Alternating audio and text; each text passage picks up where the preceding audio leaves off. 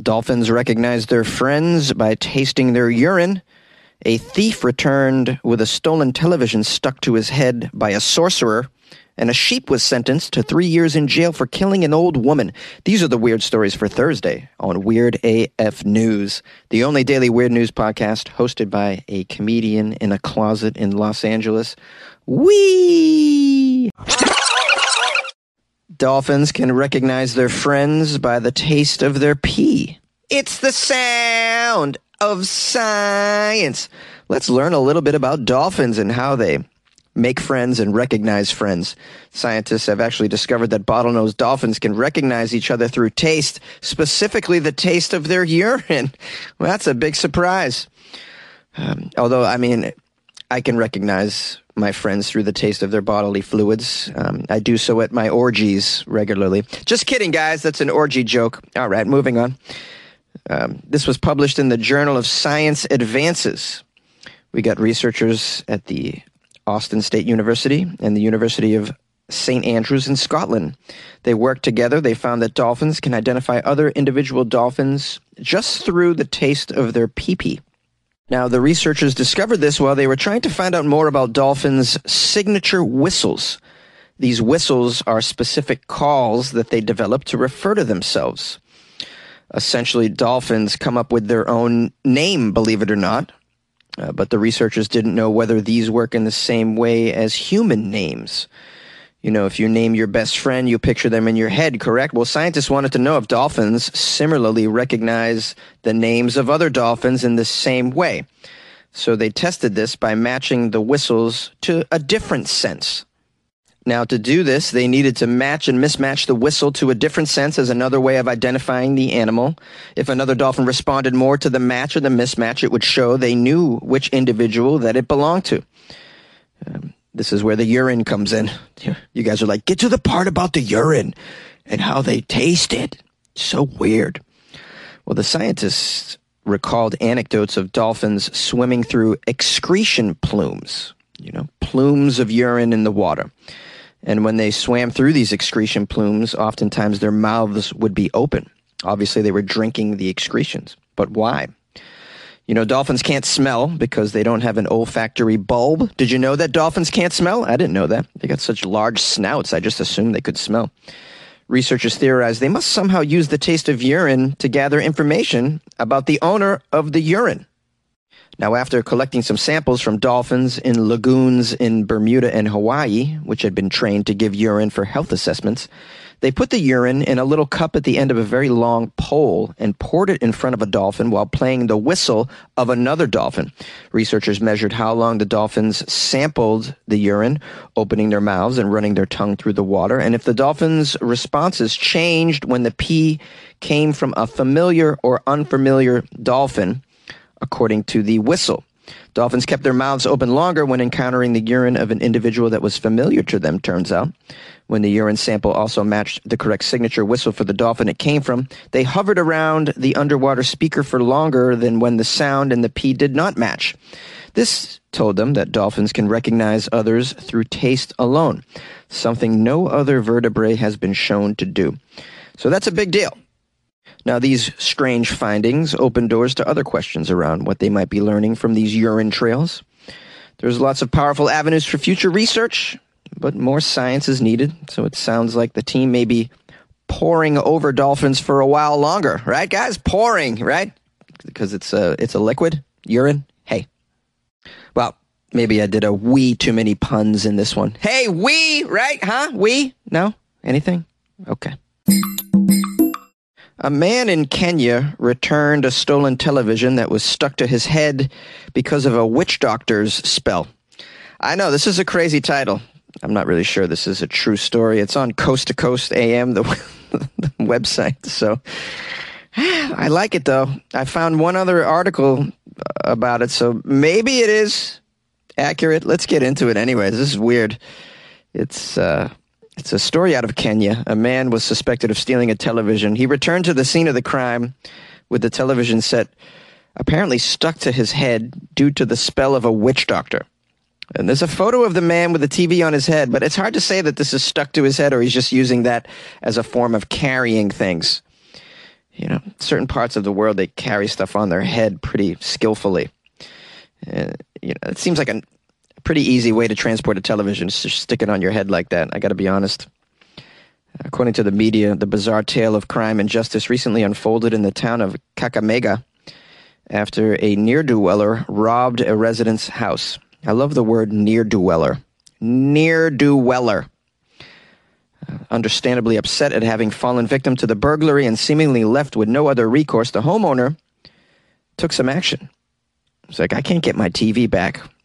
I'm not a strong individual. I don't have weapons, and I don't know where the burglar might have went, so I'm going to go to my witch doctor, my local witch doctor, to get some revenge here. He was hoping to recover the lost property, and he had a witch doctor cast a spell. I mean, they're still casting spells in certain areas of the world, like sorcerers, like Merlin. It's pretty cool. Yeah, I played Dungeons and Dragons. I know about spells, right? I was a magic user, level 8. Had some pretty cool spells working for me. Yeah, like the attach a television to your head skull. That was extremely potent. A goblin trying to attack me. But now the goblin has a television attached to its face. It's much more difficult for the goblin to attack you. It's a very potent spell. Attach the TV to the face. Okay. So shortly after this witch doctor performed some kind of ritual, residents of Kakamega were astonished by the sudden appearance of a man sporting a stolen television on top of his head. The individual, who is now believed to be behind the break-in and the theft, claimed that the TV set was somehow stuck to him. Adding an additional layer of strangeness to the story, the accused thief was said to have been attacked by a swarm of bees as well. When he went back home... All right. Hey, if you could somehow get a swarm of bees to attack somebody using a sorcerer spell, that's pretty potent.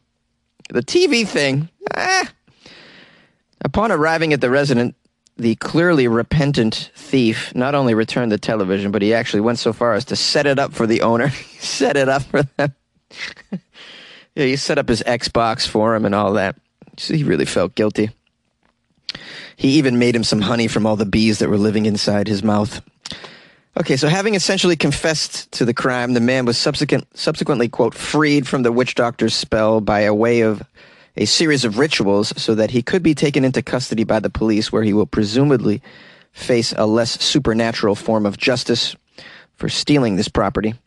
While some saluted the sorcerer for a job well done, since the community has been plagued by break-ins in recent months, not everyone was convinced that what they saw was genuine, though. To that end, a number of skeptical residents theorized that perhaps the stuck television was really just an elaborate ruse aimed at generating customers for the witch doctor, which sounds plausible, though how the magician managed to conjure up a swarm of bees to attack the man is something of a mystery. And that's the end of the story. I buy that this could be a ruse aimed at generating customers for the witch doctor, for sure. It doesn't explain the bees, though. But, as a witch doctor, you got to do what you have to do to get business these days. It's tough in 2022 to convince people of sorcery. It really is. I don't know, and only in certain parts of the world can you even pull it off.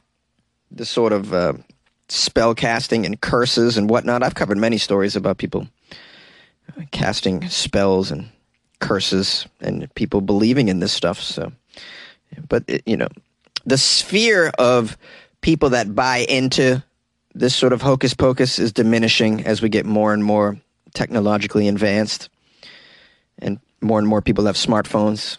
You learn more about the world, and you can cut through illusions better with a smartphone. I'd imagine there's a lot of children that get smartphones very early in life, and they realize quickly that some of the fictional characters that we try and thrust into their lives at an early age are actually not real, such as, the guy that comes around Christmas and the Easter situation. People are waking up to this stuff a lot earlier because of technology, and I'd imagine witch doctors are struggling right now to stay in business. I do have some advice for struggling witch doctors out there whose business seems to be tanking. Just sort of pivot into another area of sorcery, such as astrology or tarot or something. I still see, in Southern California, there's a lot of storefronts still that have psychics. And so you could still survive this way, I think. A sheep goes to jail for killing a lady. That's right. A sheep was sentenced for killing an old woman. This occurred in South Sudan. The ram was sentenced to 3 total years in jail for allegedly headbutting an old woman to death in South Sudan. Headbutting her to death. Maybe this ram has terrible vision. It didn't realize that it wasn't another ram. Instead, it was a woman. Or maybe the woman looked like a ram. I don't know. I've seen some humans in this world that look like they might be animals. The owner of the ram is obviously in big-time trouble. The owner has been asked to hand over 5 cows to the family of the victim as compensation. Yeah, this is an area of the world where you hand over livestock for compensation. Fascinating that this still happens. But it does. The kind of place where you can be killed by a ram, apparently. According to the Sudan media, Rumbek police in the Lakes state of South Sudan. Who'd have thought there's a Lakes state in such a dry place like Sudan? But apparently there is. I'm going to guess the lakes are pretty dry, but what do I know? I've never been to Sudan. I'm not against it. And I'm not really afraid of rams either. I think I can take one down, really. Okay, so they took custody of this ram. I love that. How did you arrest the ram? You just put cuffs around its antlers? Do they call them antlers? What do they call them on a ram? Okay, so this happened last weekend when the woman was killed. The ram reportedly attacked the lady, butted her on the chest, of all places, several times. Yeah, that'll give someone a heart attack. You get butted in the chest several times by a ram. Not a pleasant feeling. I'd imagine a lot of us don't have ram insurance. There's probably no insurance anyways in South Sudan. They're handing over livestock for compensation. Of course there's no insurance. They do have laws around this livestock in the Lakes state. It's very customary for any pet that kills an individual, that individual or family is awarded the pet as compensation to the family of the deceased. So they also have to give him the ram as well. I don't know if I would want the ram that killed my granny, to be honest with you. Every time I looked at that ram, I'd think of my dead granny who was pounded in the chest by the ram. That wouldn't make me very pleased on a daily basis. And while we're at it, let's talk about the compensation of 5 cows for the dead lady. That's just like if I'm killed and the family's handed over only 5 cows, I'm going to be very disappointed. I feel like I'm at least a dozen cow worthy human being, and maybe throw some chickens in there as well. Like if I'm killed by your livestock, like hand over 10 cows, 20 chickens, maybe a goose or something, a couple alpaca. Just throw those in there. Yeah, 5 cows. That's not very... What does that say about the life of that lady? You know what I mean? I have a question also about what's going to happen to the ram. It's in jail for 3 years. Like, how does that work? Is it a farm/jail where you put the ram to work for the local jail? I don't understand the jail situation. And lastly, are there animal lawyers over in Sudan or other places where livestock can be convicted? That sounds like a great opportunity for some sort of animated series on Adult Swim. like Jacob Eagleton, camel attorney. That'd be hilarious. I only represent camels. Hi, and this is the outro of this episode of Weird AF News. And I want to thank you for riding it out with me. And I want to thank everybody who reached out to me over the last couple of days with emails and phone calls. I'm going to publish a couple calls at the end of this if you want to stick around for that. I got a lovely review on iTunes, also known as Apple Podcasts, by a user HDJSOCGSBLA. I can't even, it's just a bunch of letters. I don't know if this is anything as far as a real username goes. But it's 5 stars, and the title is Good Luck With Your Life, Man. So, and then the review is, this is such a great podcast. Jonesy is super funny and will definitely make you laugh at the political-based news that we never hear of. Sometimes the news articles aren't funny, but still pretty weird, which is also a plus. You get all sorts of weird news, and you get to hear some jokes at the same time. So why not listen to this podcast? Anyways, good luck with your life, man. Good luck with your life, man. Yeah, this is a sweet review. I don't know who left this, but I'm so grateful for you. I appreciate you taking the time to do it. And you gave me 5 stars, which I love you for that. I really do. I mean, you could have easily gave me 3 stars, and I would have been pleased, but you gave me the full 5. Wow. And it's just a lovely write-up as well. Thank you so much. These kind of reviews really make me smile. A lot of people hit me up saying good luck with your life, man, and that made me feel really good as well. So thank you for doing that. If you guys would like to send me a message, or you can even call the show if you like any of these stories and you want to respond, 646-450-2012. My email is funnyjones@gmail.com. Tomorrow's Friday, just FYI, so we're going to be doing Florida Friday. So if you want to email me any sort of Florida-related news from the past week or so, please send it on over. Because on Friday, we only do weird news out of Florida, baby. You know how it works. So send on those articles if you come up with them. If you'd like to support the show, join the Patreon. I've been putting a lot of content in there, including a shirtless video of me answering Q&A questions from the patrons. And what else is in there? Oh, man, tons of stuff is in there. Tons of good, weird content. The Patreon is patreon.com/weirdafnews, or go to weirdafnews.com and click on the Patreon banner. And yeah, so appreciate that. If you want to leave me a review on Apple Podcasts, that's very cool. But what's more helpful is if you could help spread the word about Weird AF News, which is something that it doesn't cost anything to do. Just tell a friend, or share it on social media if you'd like. That'd be super appreciative. And I'm very grateful for your time today, and we'll see you tomorrow, okay? All right. Bye-bye. Yay! The power of cannabis compels you.